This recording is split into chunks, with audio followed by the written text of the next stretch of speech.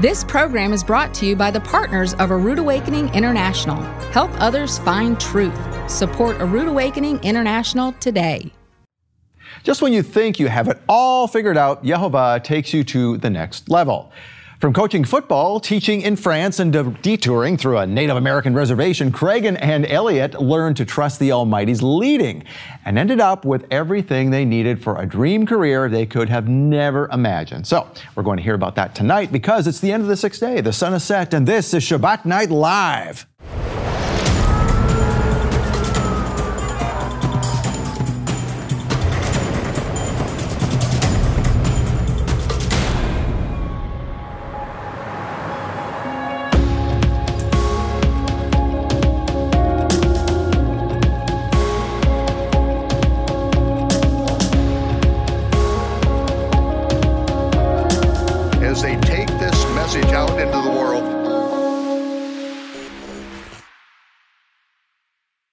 Hey, Shabbat Shalom, Torah fans. Welcome to Shabbat Night Live with Michael Rood. Trusting Yehovah at His Word is what the Torah is all about. Yet somehow adults have forgotten how to have this childlike faith. So tonight we're going to learn from some true teachers. Craig and Elliot have developed a homeschool curriculum based on the Torah, and we're going to find out how that happened and where you can get it. We're also going to take a little trip to Israel in a few minutes, but first, it's the second Shabbat of the third month on the astronomically and agriculturally corrected biblical Hebrew calendar. There, you see it right there. So let's talk about this with my co-hosts, David Robinson and Keith Johnson. Hey, welcome, guys. Good to be here. Good to be here, my friend. That was almost like The Price is Right. Come on down. Come on down. Which I hear is rigged. It was always rigged. Anyway, so probably. Isn't everything rigged? Yeah, well, right. Artificial intelligence, artificial everything. Oh, right? gosh. So, okay, we won't get on that topic. Anyway, Yeshua proclaims the acceptable year of the Lord. That happened this weekend. Yeah. That's the anniversary of what he did here, and that is what Michael's teaching was all. We want to talk about Michael and Israel in a sec with Keith here, but you know, that's what Michael taught about. This is a 70-week ministry. Right. That's the whole thing about the chronological Gospels, and this is when it started. Yeah. Right? You know, it's just so this, he was in front of the synagogue and he said, this is being fulfilled in your hearing. That's so, right. Wow, very cool Exciting. stuff. Exciting stuff. Now, speaking of exciting, so Keith, you tell us what is going on with Israel. Here's what's going on. I sat here during Passover, and I was so blessed. You guys did a phenomenal job. Everybody in the team did a phenomenal job. Great I was team sitting here here. up on the stage, and I was looking at Michael during the Seder, and I just was inspired because I thought about how Michael, you know, he's done a lot of wonderful things. But the one thing that I remember more than anything was that he was in Israel, and he would bring Israel to the ministry. So That's what his whole was first all meetings were all top about. quality stuff, right? So I was sitting at Passover, and I looked over at Michael, and he was standing there, and I said to myself, you know what? We're going to bring more Israel back into ARA, right? And I thought, how are we going to do that? Well, I was on my way over there. So I told Ted, I told Yev, I told Scott, I said, listen, I got to bring some good, what do you call that? What's that called, technology-wise? Good film, good tech? Good, you know, whatever you call it. It's Production? really high quality. Production, okay. Some Yeah. quality, some 4K stuff? Yeah, 4K. Okay. No, Yeah. so it basically, we uploaded to the server here 2 terabytes of high quality 2K, 4K, whatever it's called. I'm technology challenged. But we're going to bring that to the people, because there's a lot of people that will never get to go, like you. But you're actually going to go. Oh, yes, with this you. fall. Amazing. Folks, we'll talk about that later. But we are going to be bringing that information, and I'm excited to be able to share little pieces. And one of the things that we're doing this month, they're talking about teaching children. Yeah. So there's a picture I want to put up here. I think they have it here somewhere. Picture number one. There it is. Of this family here. I actually, at the end of our tour, we just came back from a tour, I actually did a tour specifically for children. Wow. And it was amazing. Next picture I want them to show real quick if they can. The next you did a picture, tour with this children? No, the family. Oh, And so okay. I said, listen, now that the adults are gone, have some fun. Gotcha. I took them to one of the most favorite places that Michael taught me about, which is Zedekiah's Cave, Solomon's Quarries. These children learned so much, and it was amazing. So this whole month, as we're teaching children, that's one of the things that we love to do, is to bring children along, because the Torah says, teach the children. And I think Right. there's even love gifts That's right. regarding that. And it's by the same people, right? So Exactly. Yeah. Yeah. So the Elliots who are teaching tonight Shabbat Night Live, they also have this month's love gift, which if we're going to teach children, we got to get the marriage right first. Amen. Right. And David That's knows right. all about this. We've done a whole series on this, and we hope to do another one. Yeah, hopefully we get to do number 2. Yeah, and they're talking about the same thing from their perspective and how they had to have a healthy foundation to have healthy kids, because they have 7 kids in the house. And they discovered, and they're going to tell it through this, this month's Love Gift teaching, that they were looking at it like, well, we're together, but when we have a kid, we put them in the middle, and then if you do that, metaphorically, the parents get further and further apart. So what you have to do is always have one hand holding your spouse, and the kids become part of the circle. Right, that's good. Yeah, and so they said you never let go of your spouse because you need to be on one team. So that is this month's teaching. We'll give that to you for a gift of $50 or more to the ministry. Michael, speaking of Michael, he loves to give people stuff. Yes, he does. So that's for a gift of $50 and more, and that is for a gift of 100, David? Yes, right? this is 100. This is the 10 Commandments, and it's in English. And in Hebrew. Oh, you can flip it over. that's cool. The cool thing is this is made out of olive wood from Israel, and made in Israel, and then we had it shipped over. So this is part of that foundation that we're talking about here. This is the foundation that everything, the law of God, is what everything needs to be built on, and then we move forward from that. And we're losing that. I mean, in the churches and public places, the 10 Commandments have been removed from everything. And we need to reestablish that with our kids. Like we were talking about, everything's artificial. Why don't we get back to something real? Well, I mean, that's the tool of the enemy, is to deceive, and and he's doing a good job of it right You now. know what's interesting? We did, thanks to Jacob, on the Root Awakenings channel, we did a series called, what did we call it? Matters of God. But basically it's the 10 matters. And so kids can actually learn the English, and they can learn the Hebrew, and it's amazing. So that's a wonderful companion to that. This is one of the first things I learned. And as a kid, the first thing I learned in Baptist Sunday school was the 10 Commandments. And it's just something that's left us. Exactly. And what have you got over there? So that's a. This is. that's the, okay. This is our gift for $300. So a gift of $300, you get the teaching.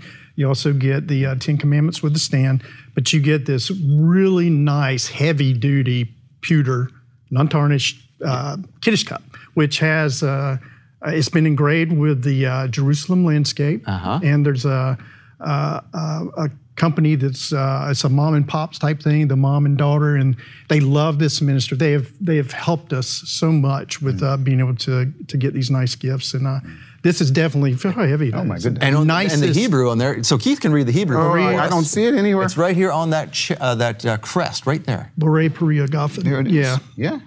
So fruit of the vine. Great. Very good stuff, yeah. So now, Keith, speaking of the fruit of the vine and Israel and all these things you showed us, you have a little something to show us next. Actually, we did a shorts specifically with ARA in mind. The first one is actually in Masada. And then on the free app, we're actually putting a teaching from Qumran. So Masada and Qumran, first week. Let's just see if people like it, and if they do, the word is we might get to do more. That's right. Yeah, the app is, people can subscribe to the app, but the first 2 weeks are free. If you just want to give it a shot. So they're going to get a chance to see it. It's amazing. Thanks again to Michael. He brought Israel to us, and I'm telling you, it's just inspired me. It's inspired me to be able to bring more Israel for folks. Well, we're going to talk to you guys next week too, so stick around and we'll talk to you next week, okay? All right, so you stick around too. But first, Craig and Ann Elliott learned to trust the Almighty's leading and ended up with everything they needed for a dream career they could have never imagined. So we're going to find out what happened after the Kiddush with Michael next.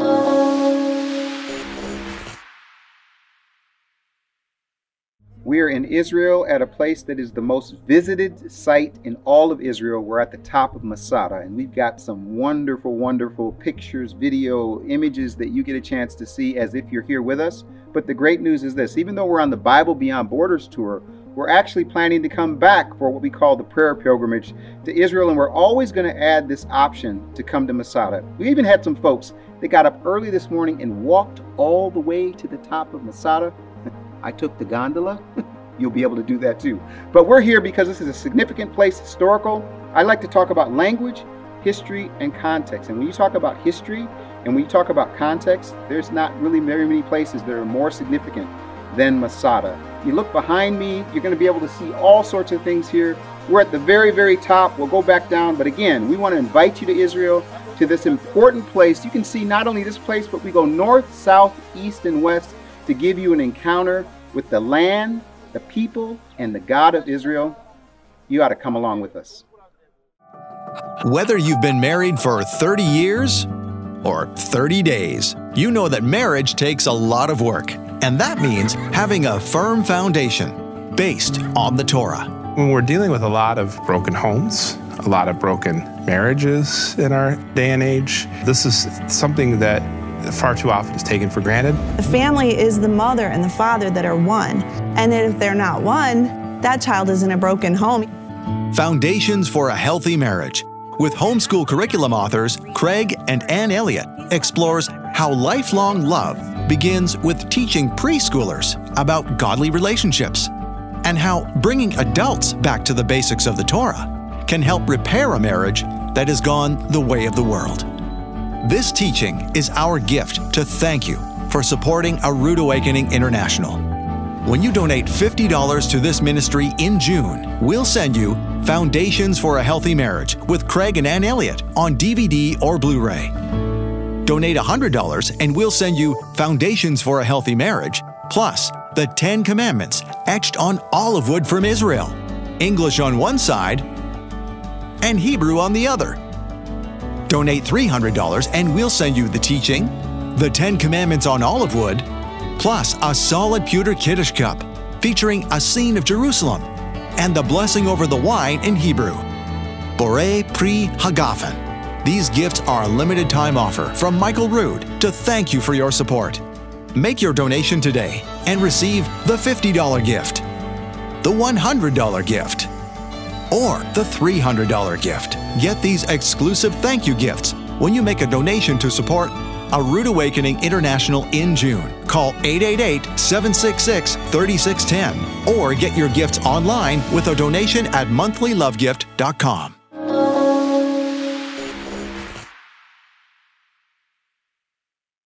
Some of the traditions in modern-day Judaism are what Yeshua said are takanot, laws which change biblical law, which are forbidden, and Yeshua said don't do them. But other traditions are remembrances of good things in the past, and they are a shadow picture of good things to happen in the future. On the Sabbath, we take 2 challah loaves, 2 loaves of bread. This represents the manna, the double portion that we received on the 6th day. This was God's provision for us. And this is what it continues to mean to us today. When Yeshua, just before his crucifixion, the night before his crucifixion, at the Last Supper that he had with his disciples, he took bread and he blessed, not the bread, he blessed the Most High. And he said, Baruch atah Yehovah Eloheinu melech haolam hamotzi lechem min haaretz. And he broke the bread and he said, this is my body, which is broken for you. As often as you do this, remember this. By his stripes, we were healed. And then he took the cup and he said, in the prayer of Melchizedek to Abraham, Baruch atah Yehovah Eloheinu melech haolam, borei pri hagafen. Blessed are you, Yehovah, our God, King of the universe, creator of the fruit of the vine. And Yeshua said, this, what you have been doing for 1,000 years from the time of Abraham, this represents the renewed covenant in my blood. This is how I will pay for the broken covenant. I will pay the death penalty and do this until I come.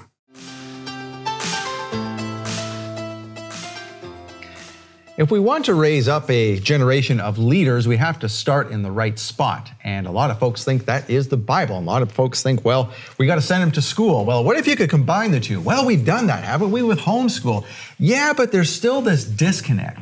There's all of this stuff about Christmas and Easter in the homeschool curriculum, and how do we separate that and really teach people about the Torah, kids about the Torah, so that they can teach others in the future? Well, there is a way to do that now, thanks to our guests today. Please welcome Craig and Ann Elliott. Welcome, guys. Welcome, thank you. It's now you have you have a connection here from to Michael Rood directly, well, indirectly, I guess, through his sister Deb. So tell us what that connection is. Well, yeah, so we are the pastor of Solel Sabbath Fellowship up in Lansing, Michigan area, and Deb and her husband Greg both come to our congregation and are part of our fellowship. So we've kind of had that, indirect, getting to know them, and through that getting to know about A Rude Awakening more. So fun, yeah. And someone who homeschools their kids here had recommended you guys come here. And so we're so happy to have you here, because we often talk about at Rude Awakening here how we want to have more stuff for kids. Mm-hmm. And there's a little few things here, few and far between. Some books from Mrs. Noah and things like that, which are great. But you guys have developed a whole curriculum around the Torah. And we're going to get into that in future episodes here, because this is going to take longer than one episode. Absolutely, yeah. So we're going to talk about that in a second. But first of all, no one ever comes to, we just decided one day to do a homeschool curriculum. There was a journey here. So we want to talk about your journey and how you guys got here, where you come from, all that type of thing. So, you first met in, what was it, high school or college? College, In college. 5 weeks in. 5 weeks in. Okay, that's a good chance to meet somebody when you're new to the place and you don't know anybody, right? I was a sophomore, she was a freshman, so I was 20. I was 19 and she would have been 18 at that point. He sat down and started talking to me at dinner. We had a lot in common, and we just didn't stop talking. We talked all the way till curfew. It was a Christian college, and met again at 6:30 in the morning to exercise, and just kept going from there. So we got a couple clues here. Christian college. Yes. And familiar background. Yes, so tell us about how, now your parents kind of had similar background. And actually, yes. So both of our parents were church planters here in the United States. So they call them missionary church planters. And I grew up in Houston, Texas, just outside of Houston, Texas. And she at the time lived down in Florida. So we didn't have any clue about each other.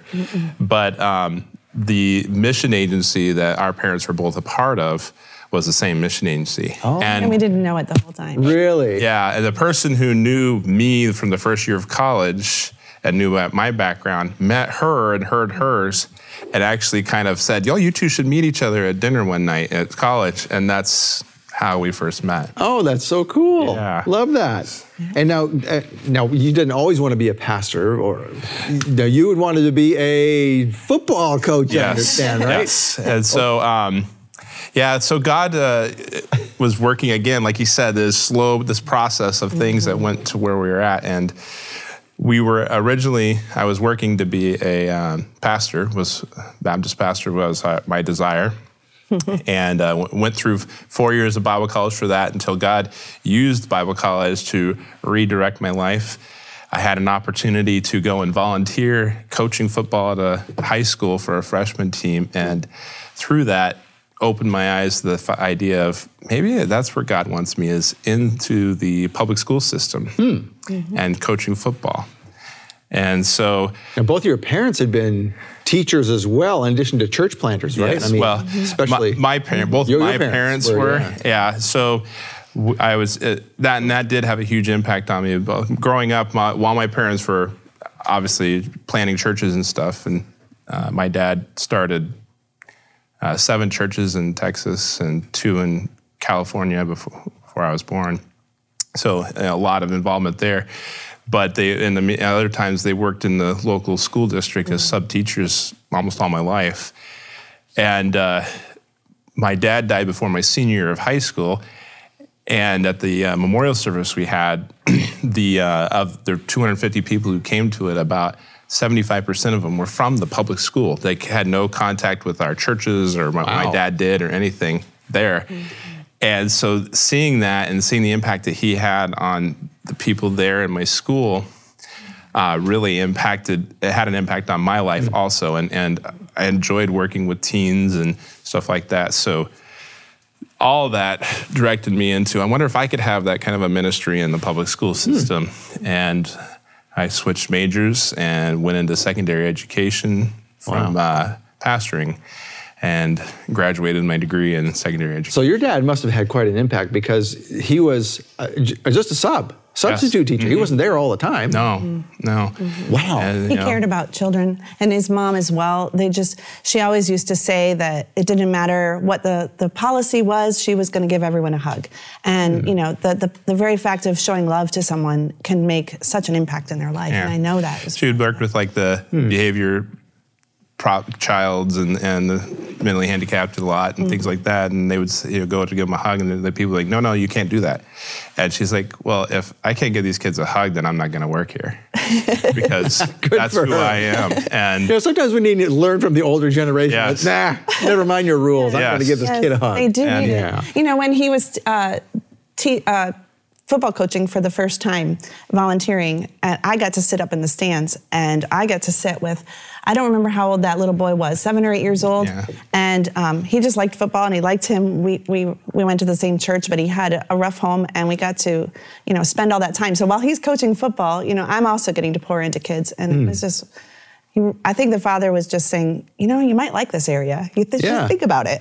And at the time, we have to remember, this is not messianic. You guys aren't into Torah at this time. You're just showing the love of Christ as you knew to show it, and just being good to kids. So at what point you got married early, right? So I was 20 and 19 in 1993. Okay.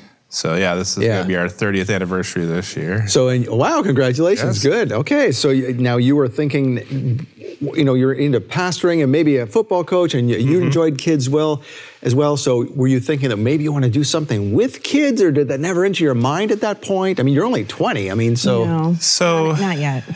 As far as where we're at today, no. But God was using us. We definitely had a desire to work with people. So we were involved in youth groups, and we did children's church and things like that from the get-go in our marriage. Like the one child that she was talking about, was in our little children's church class at our church there, little small country church. And I think because we were involved in our local church, and he was in school to do ministry, I think it was his last year of college, last year of the 7 years it took to get that final degree. The father just put on both our hearts to, commit our lives to full-time ministry. And we thought he was going to take us to France. That's what we thought we were going to do. Oh, why France? Well, because you were loving football, and they actually, they don't do American football in France. I mean, they do soccer. It's not like a normal thing. Let's put it that way. They do football. They do the rest of the world's football. But so we're looking and thinking that God was going to lead us into ministry using my educational background stuff, but in going into a foreign mission field and helping to reach lost people. And you go down in the cities, and you could teach football to those teenagers, and that would be a way to be in their lives every day. I mean, coach in kids' lives every day has a much bigger impact than sometimes their own parents do. Right, a lot of kids say that even when they get to college level or whatever, they always remember the coach. If they came from a home that was not supportive of anything, that was their way out, right? So this one area that we were looking at, we had no idea about them when we went to learn how to be, what we need to do for becoming missionaries and stuff. And they said, here's this place that has a American football team that needs help coaching. And we were going to go there and open up a youth center downtown, was the idea, that would be able to bring kids in and be able to talk to them and share Yeshua with them and just really reach into their lives and have an impact on that way.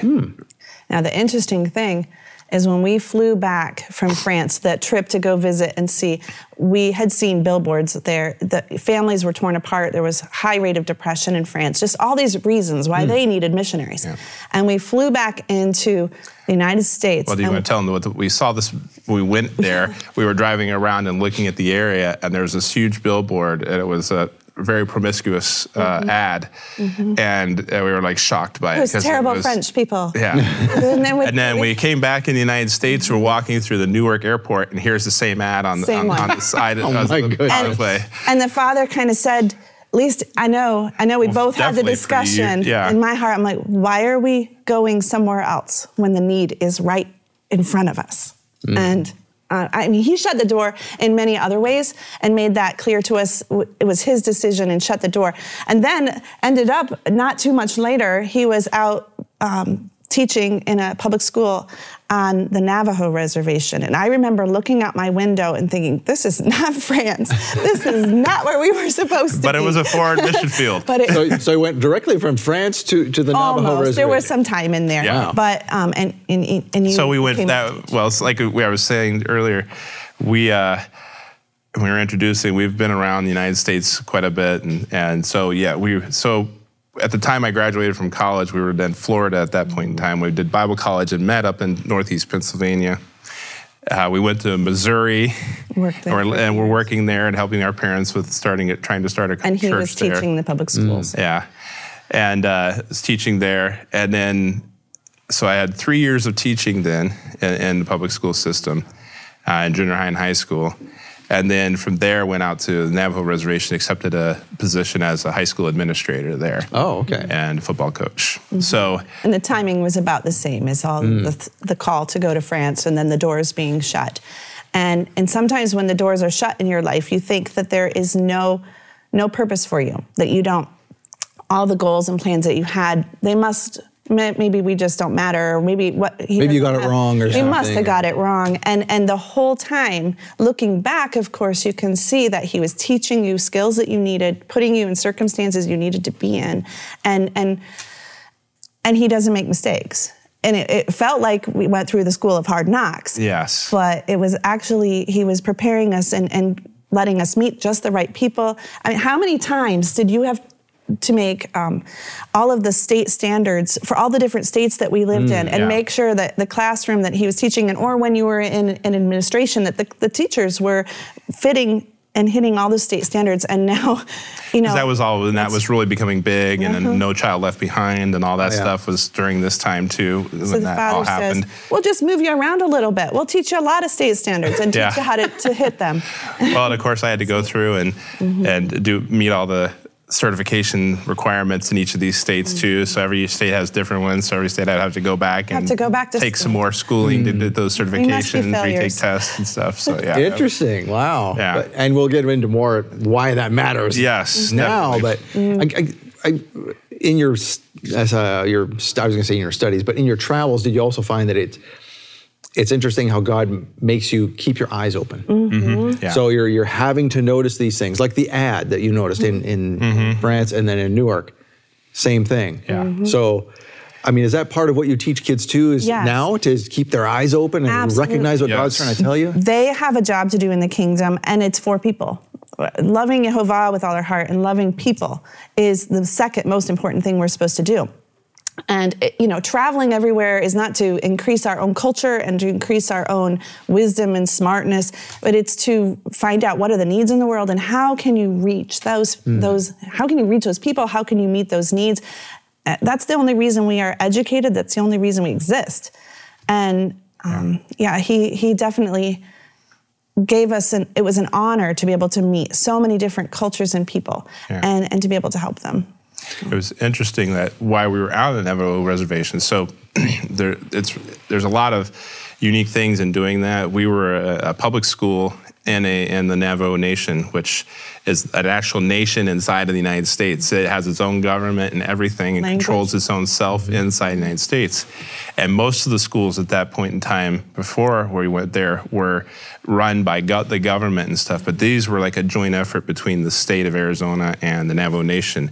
And so they were public schools. Well, only Navajo can have land on the reservation. So the public school there has to have enough land, and they have to put housing on the land in order for all the teachers to stay on the the housing and around the school district, because we can't rent or buy a place on the reservation over there. And we were in the middle right smack in the middle of the Navajo Reservation. So, like I said, we were 2.5 hours from any Walmart and 20 miles of dirt road. So it was a hard thing to get to civilization, so to speak. We had a little teeny grocery store, a gas station, a pizza place, and a video store, and that was it. That sounds like half of Saskatchewan. Yes, you're probably quite used to this there, yeah. A lot more sparse there. But into that, the school I was at was 99% Navajo. And I had a helper and a secretary were both Navajo, because half the parents that came in didn't speak English either. They only spoke Navajo or very, very broken English, and they would have to translate for me.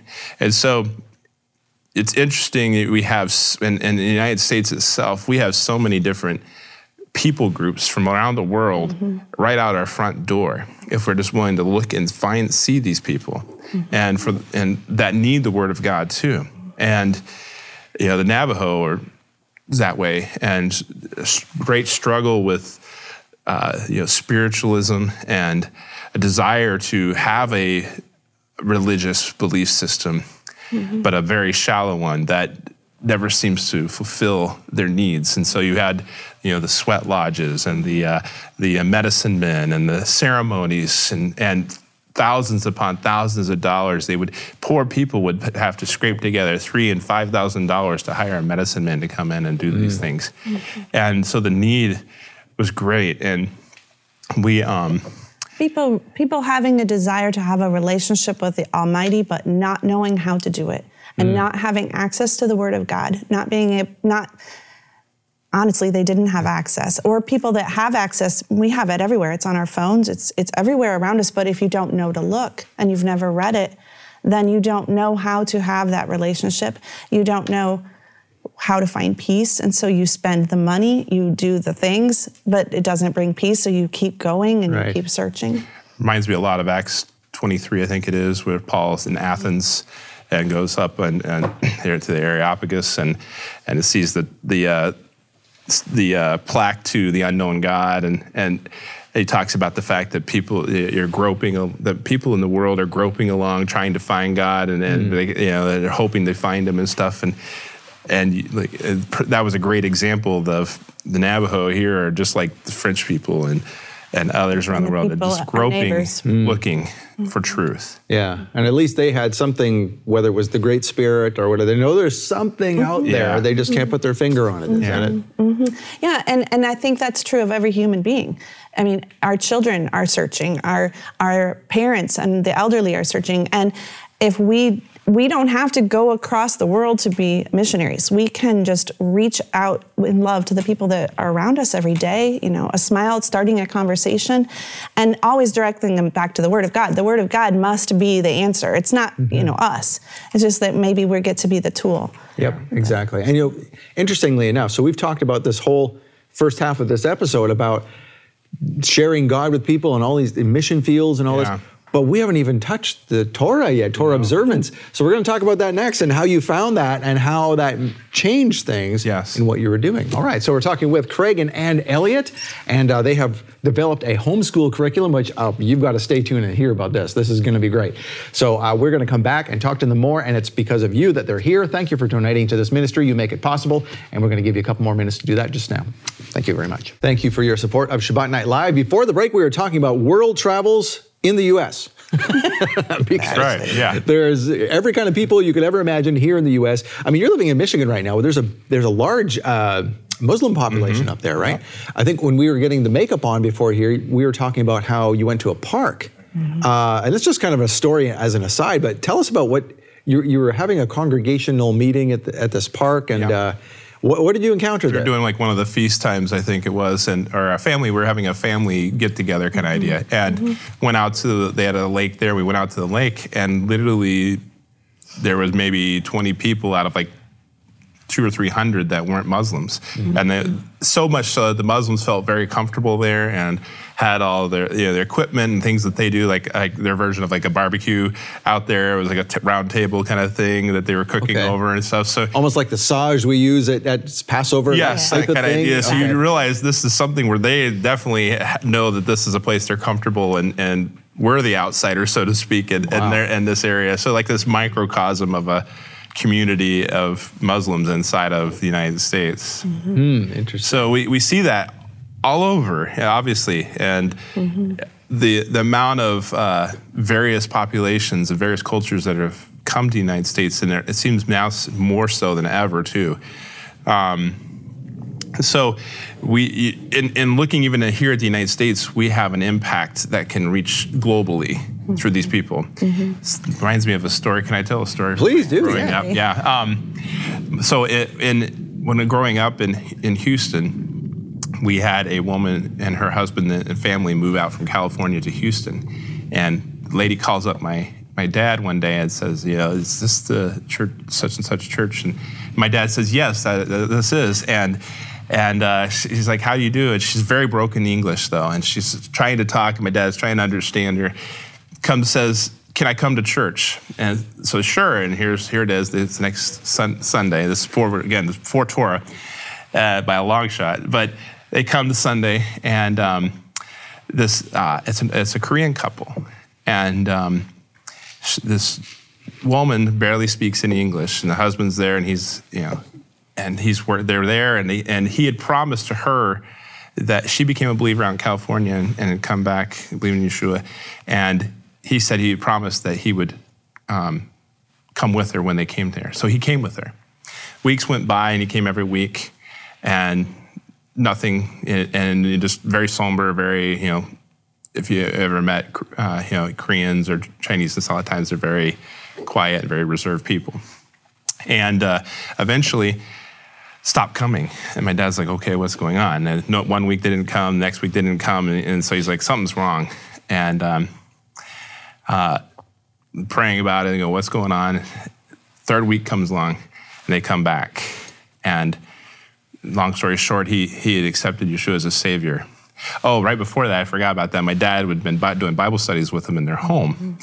And had been going for several weeks. And he got through like several weeks of this. And he's like, Danny was the guy's name. He says, Danny, you know everything there is to understand about the Word of God and what you need to do and where your life is and stuff. So this is the last time we're coming. And that was the time, they had just done that right before he stopped coming. So he's like sweating. My dad's like worried that he said the wrong day or something like that. 3 weeks by, the guy comes back, becomes a believer, puts his faith in Yeshua, says, all my questions are answered. I understand now. Every year they would go back to Korea to visit their family and would spread the gospel there. And several hundred of their family members became believers there. And then they brought his grandmother, who was like 88 years old, didn't speak English, didn't read or write, and had a God shelf in her room in her house up at the top floor of their house. Little idols. Yeah, little shrine of sorts. And they led her to Yeshua. Wow. Also, and that whole time. So you never know one impact of someone like that, how it could change the world by reaching out. It really is a seed, right? You plant one seed and you get a stalk with 10 more seeds or whatever it is going to be, right? So. Yeah. Can I talk about another microcosm we haven't mentioned? Yeah. So meanwhile, he's in ministry, he's teaching every day, going to work, and what about the microcosm of the moms that are stuck at home? I thought we were going to France. I thought we were going to be involved in this big ministry. And here we are out in Timbuktu. I was with my children every day, and I loved being with them, but we were very, very isolated. We didn't have, we're a long ways from anything. Right. And we didn't have friends that, had common beliefs. And I remember thinking, what am I doing? What is my purpose? Why am I here? And I think the Father just kept bringing me back to, these kids are important. They are the future, but they're just little kids, they need their diaper changed and, just things that are just everyday life. And I think, to the moms that are listening, there is a microcosm of that needs the gospel. They need to hear about Yeshua. They need the truth that is in the Word of God, that it's right there in front of them. Their life matters greatly. So the children's lives and the mother's life. And everything that they're doing every day is those seeds that they're planting, they could have a huge crop, but you're not going to see it for a while. So anyway, I just wanted to bring that out, we're sharing the gospel. I know my wife felt like that when she was homeschooling our kids. Absolutely. Just, and we lived near town and everything. I can't imagine for someone who's really isolated. But you're an odd person to homeschool or to be with your children all the time. It's a little bit counterculture. Well, and obviously there's, she had a lot of gifts and talents and things like that. And there's that aspect of, well, what am I going to do with my life kind of a thing, and what's my purpose, especially someone who's maybe has done that for a while and then comes home with the family to be with the family and is now home full-time, homeschooling and taking care of the house and things like this. And now what am I about, And where's your identity? You feel like you've lost your identity. Absolutely. Yes. So where's your purpose? Where's, But yet being 30 years, married now, and our children much, much older, and to see them launched out into life, I guess you could say, and to see them doing ministry now and reaching into people's lives. I mean, I can just reassure people that it matters. It really matters. And the joy, I mean, what does it say in 1 John? There's no greater joy than to see your children, walking in truth. And that absolutely. No greater joy that you could go be this famous person in ministry or go travel the world and do all this stuff, but there's just nothing like your own children. So. Yep, absolutely, yeah. So now let's talk about that. So let's go back to before the break, we were talking about the Navajo Reservation, and you were there, and working there. And this is where we had another, because of our family and our kids were growing up and stuff, we were looking for, we were very isolated from the rest of our family, and I felt like there was a value in family that I hadn't had growing up that I wanted my kids to experience. And so we were looking, okay, God, is this where you want us to stay, or do you want us to go elsewhere? And there was some things going on that was directing us elsewhere, and we were looking how to get closer to my family. And we're, again, being missionaries and stuff, we were separated from all of our family almost all my life, like as far as extended family, cousins, grandparents, aunts, uncles, things like that. We were, kind of alone sort of thing. And as adults, all of my siblings and stuff, we were spread out all over the country too. So in the world, so we didn't have that, and I was like, well, let's try and get closer again. And so we decided to move back, and through all that, God led us into southern Iowa, right down back by the Missouri border, so to speak. And I started as a high school counselor at that time. So, this is really interesting. If you think of a pastor, for instance, what are the areas that a pastor or an elder in a congregation needs to have experience in? Well, he needs to be a teacher, first and foremost. He needs to be a counselor to people, and he also has to be an administrator. And so here God has brought me through 3 years of teaching, 3 years of administrating, and 3.5 years of counseling is what I went to next. And in this, I'm involved with not only kids, but also families too, because when you're involved with the kids, there's a lot of involvement with family too, parents and things. And not all of it's pretty. And there was, and I had a background in dealing a lot with troubled students, behavior issues and things like this. A lot of, what am I trying to think of? Alternative school type concepts and stuff. So I dealt with a lot of the nitty-gritty problems and things like that go on. See a lot of the background in the public school system. And I guess there is a point where you're starting to see this transition in schools too that is a grave concern, and that God used me. I had a great opportunity to reach kids and to be able to share the gospel in the public school sector, even though I was in public school. And I know there's a lot of people that said you can't do this, and there probably are schools like that, but he definitely gave me opportunities to do that.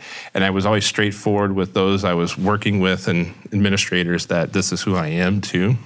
A little bit like hugging. Yeah, right? Yeah, it's the hugging thing. They need the gospel.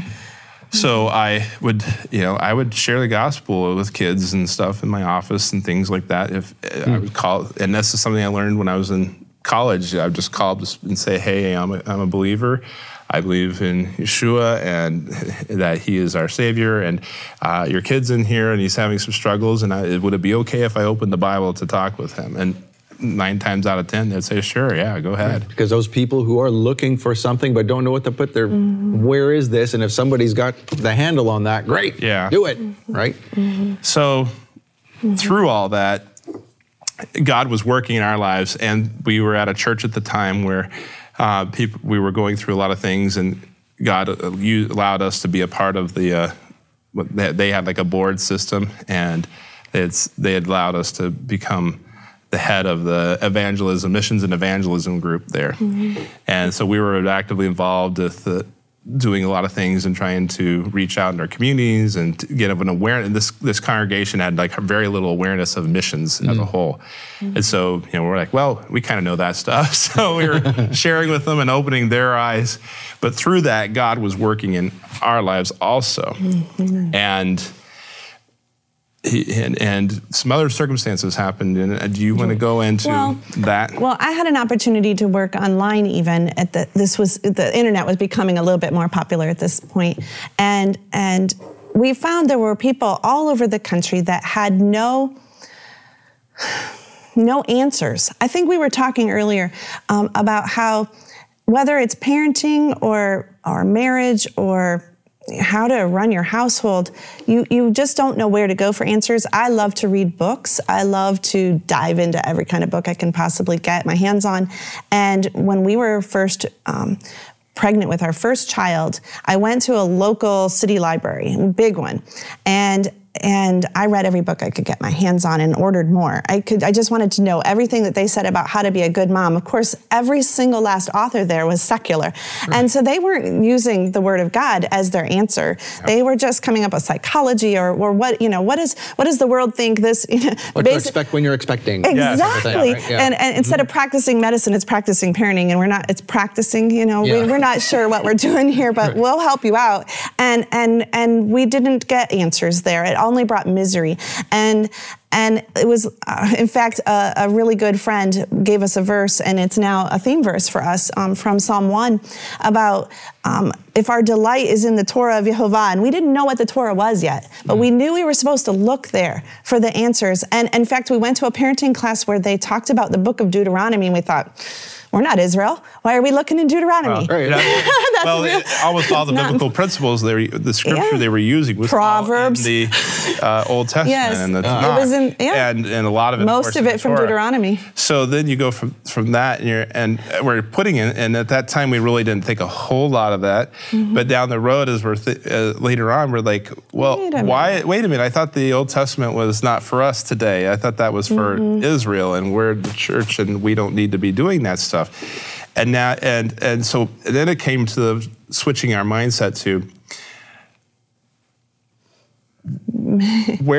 why is it that this works and this is the principles that God has for parenting, but yet the rest of our life, it doesn't matter. The rest of it is not essential. Yeah. And so therefore, we went from looking at it and going, this is the parenting stuff saying good, well, what about the rest of it? Maybe that is good too? Can I tell about my little crisis moment in Iowa? Yes. And so here we are. I'm telling you all the ministry we've done. And by that, we've done more at this point. We're in the public eye. So you're not allowed in the middle of the night to have questions. Is the Bible true? Is it, you're asking when you yourself. Say public eye, you mean we're involved in we're involved in, everybody knew I would speak at women's things. So who am I to ask in the middle of the night, is this even true? Is the Bible true? It doesn't really add up. You do. Yeah. But in the middle of the night, you do ask more questions. And the verse that was haunting me was 2 Peter 1:3. And he said, his divine power will give you everything you need for life and godliness. And I went, everything? It doesn't feel like it. It feels like there are no answers here. But a part of it was because I wasn't looking at the parts that were for Israel. I was only looking at the parts that were for the church. And so I wasn't getting the whole complete counsel of God. And that was my problem, not his. And so I felt like the Father had said, get up in the morning and start in Genesis 1 and read. And I had a little red pencil, and I still have that Bible at home. And he said, read, and every time you come to something, don't think about who he's talking to. If it's something he's commanding, I want you to do it. Well, what do you think the first one was? Genesis 2, verse 1. I can't quote it. The Sabbath day. It was about the Sabbath day. He set it aside, and I went, well, that's for Israel. And I remember, I was like, wait a minute. I said I'd do it. Okay, well, maybe we should start resting on the Sabbath. But that was the principle, that we wanted to forget what the world says, forget what the theologies of our churches say. Let's go back to actually reading it verse by verse by verse. And if it says to do it, well, maybe the Creator might know something, and we should try to do it. And it felt like we were going to ruin our entire lives. It felt like we were going down a really radical pathway, but he is the Creator, and he does know what's best for us. So even though we had been giving answers to other people, we needed him to, give us answers, to be able to look in the Word and read it and take it literally for us. And that was a process. We had to really learn a lot of things. So, like, for instance, I'm coaching football, and football, if you know anything about, especially like high school football, well, any of them, Saturdays and Friday nights are the prime time for doing all of that. Yeah. Gymnastics too in our family. Yes. Yep. So couldn't get away from it. So, Friday nights, I was football games and stuff, and Saturday was coaching meetings and all those kind of things going on the whole day. So she comes to me and goes, Craig, I would like to start doing the Sabbath. And I'm like, well, I guess that's okay, but I got all work. You go ahead and do it, and I'm going to keep doing what I need to do, to pay the bills. Yeah. And so that was the start of this, and that was like right at the beginning of the football season. It was like when we were in two-a-days and all that kind of stuff. Mm-hmm. And through the process of that season, though, God worked in my life to start, and through her, and she's like, well, we're going to start resting on the Sabbath and stuff. So I said after a while, I've got to go to these meetings. I'm here and I'm involved and I'm under contract and stuff, so we're going to do this. But when I get home, we won't do laundry. I won't go out and mow the lawn. We won't do any of those kind of things. We'll not buy and sell, so on and so forth. We'll rest the rest of the day. And we started to do that. Mm-hmm. And then we started learning, went to the first Passover, and we're like, okay, what's Passover? And we grabbed the book and started looking at it and studying the Bible a little bit. Didn't know what we were doing, but we were just implementing things, and we did that. And then we were saying later on, it was like almost every year we added like a feast as we kind of like learned one more thing. We'd opened it up to Leviticus 23, and that's the only one we knew about at that point. And then later you find out it's written all over the scriptures. But we opened it up and we said, well, what does it say to do? Okay, let's do it. Of course, that looked a little funny if we didn't understand it very well. But that if there was anything we could say to people, just use the Bible. Use the Bible. It's there for our instruction manual, and the life that we're seeking, the peace that we're looking for is there. And we can understand it. Our children can understand it. We just have to read it. Right. That's the trick. At a certain point, even the Israelites didn't know what they were doing. No. You said, we didn't know what we were doing. Well, they didn't know either. In fact, they made a golden calf. At least you didn't do that. Well, I haven't told you. No. Do you mean this over here? Exactly. That's great. So you saw this first, and then Dave, you started coming along, and then you guys sort of built on it year by year. Yes. So one thing so what did you do about, obviously, going to regular church and all that kind of stuff? You had Christmas going on. So how did you break away from that? Because you had kids already at this point. That was a lot longer. We didn't know about that for a while. Remember, we were just looking in the Bible. It didn't say in Hezekiah. So she started seeing, that's in Second Hezekiah. That was one of the removed books. She started seeing and keeping Torah stuff initially in 2006, and I was more in 2007, that area. And it was so. We can jump. I don't know if we want to jump, but first off, it was later. It was much later, like 5 years later. And I was a big Christmas guy. I'm the guy. I actually grew up, and it's kind of funny growing up in a very godly home, and it was really honoring God and desiring the Word of God and understanding and stuff, and thought that the Word of God was like, and that was the one thing. We both grew up with our parents telling us the Word of God is the foundation for your relationship with Him, for the way you live and everything. So that's the beginning. That's the key. And then from there, you develop everything else in your life. So that was a key thing that we both had, that the Bible is the primary foundation for everything we do, the life and godliness that she was saying.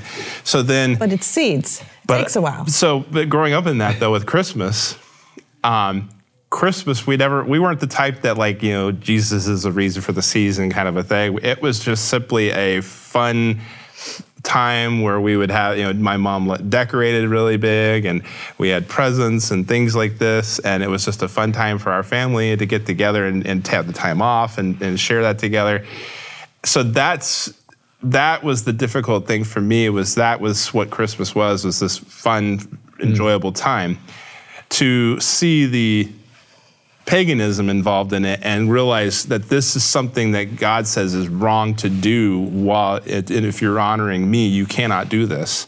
It took a while, and it wasn't until I saw one of the videos online, Truth or Tradition. She found it somehow and sent it to me, and I was at work actually. I was a pastor at the time, and I got it. She emailed it, and I popped it up and watched it, and we had just put up the Christmas tree this year. It's right around Christmas time. And I went home for lunch at this point in time, and we had like a recliner like opposite where it was at. And I sat down in the recliner during lunch and I just looked at the Christmas tree and sat there for a little while just looking at it. And I just like, God, you don't want this anymore. And I got up and went to my family and brought everybody together and said, kids, we're taking the Christmas tree down. And took it down and proceeded to get rid of everything. And that was the end of Christmas in our lives. But that's an interesting story with our lives too, and pastoring and that next section that we'll be talking about. We'll talk more about that next week. We've got to go, but we're going to come back, and we've got lots more to talk about. We haven't even gotten to your curriculum yet, but we're going to get there. So you guys hang on and come back to see us next week. And will you come back next week as well, and we will learn more about what Craig and Ann Elliott are doing here with their curriculum, homeschool Torah curriculum. You've never seen anything like this. It's a beautiful thing. There's a whole box worth of stuff we want to show you. So this is not some little curriculum that's just this tiny thing. There's a lot here. And so if you have kids who you want to teach the foundation of the Torah to with the knowledge of Yeshua, this is going to be an amazing thing. So please come back next week, learn about it. We'll see you next week on Shabbat Night Live. Until then, Shabbat Shalom.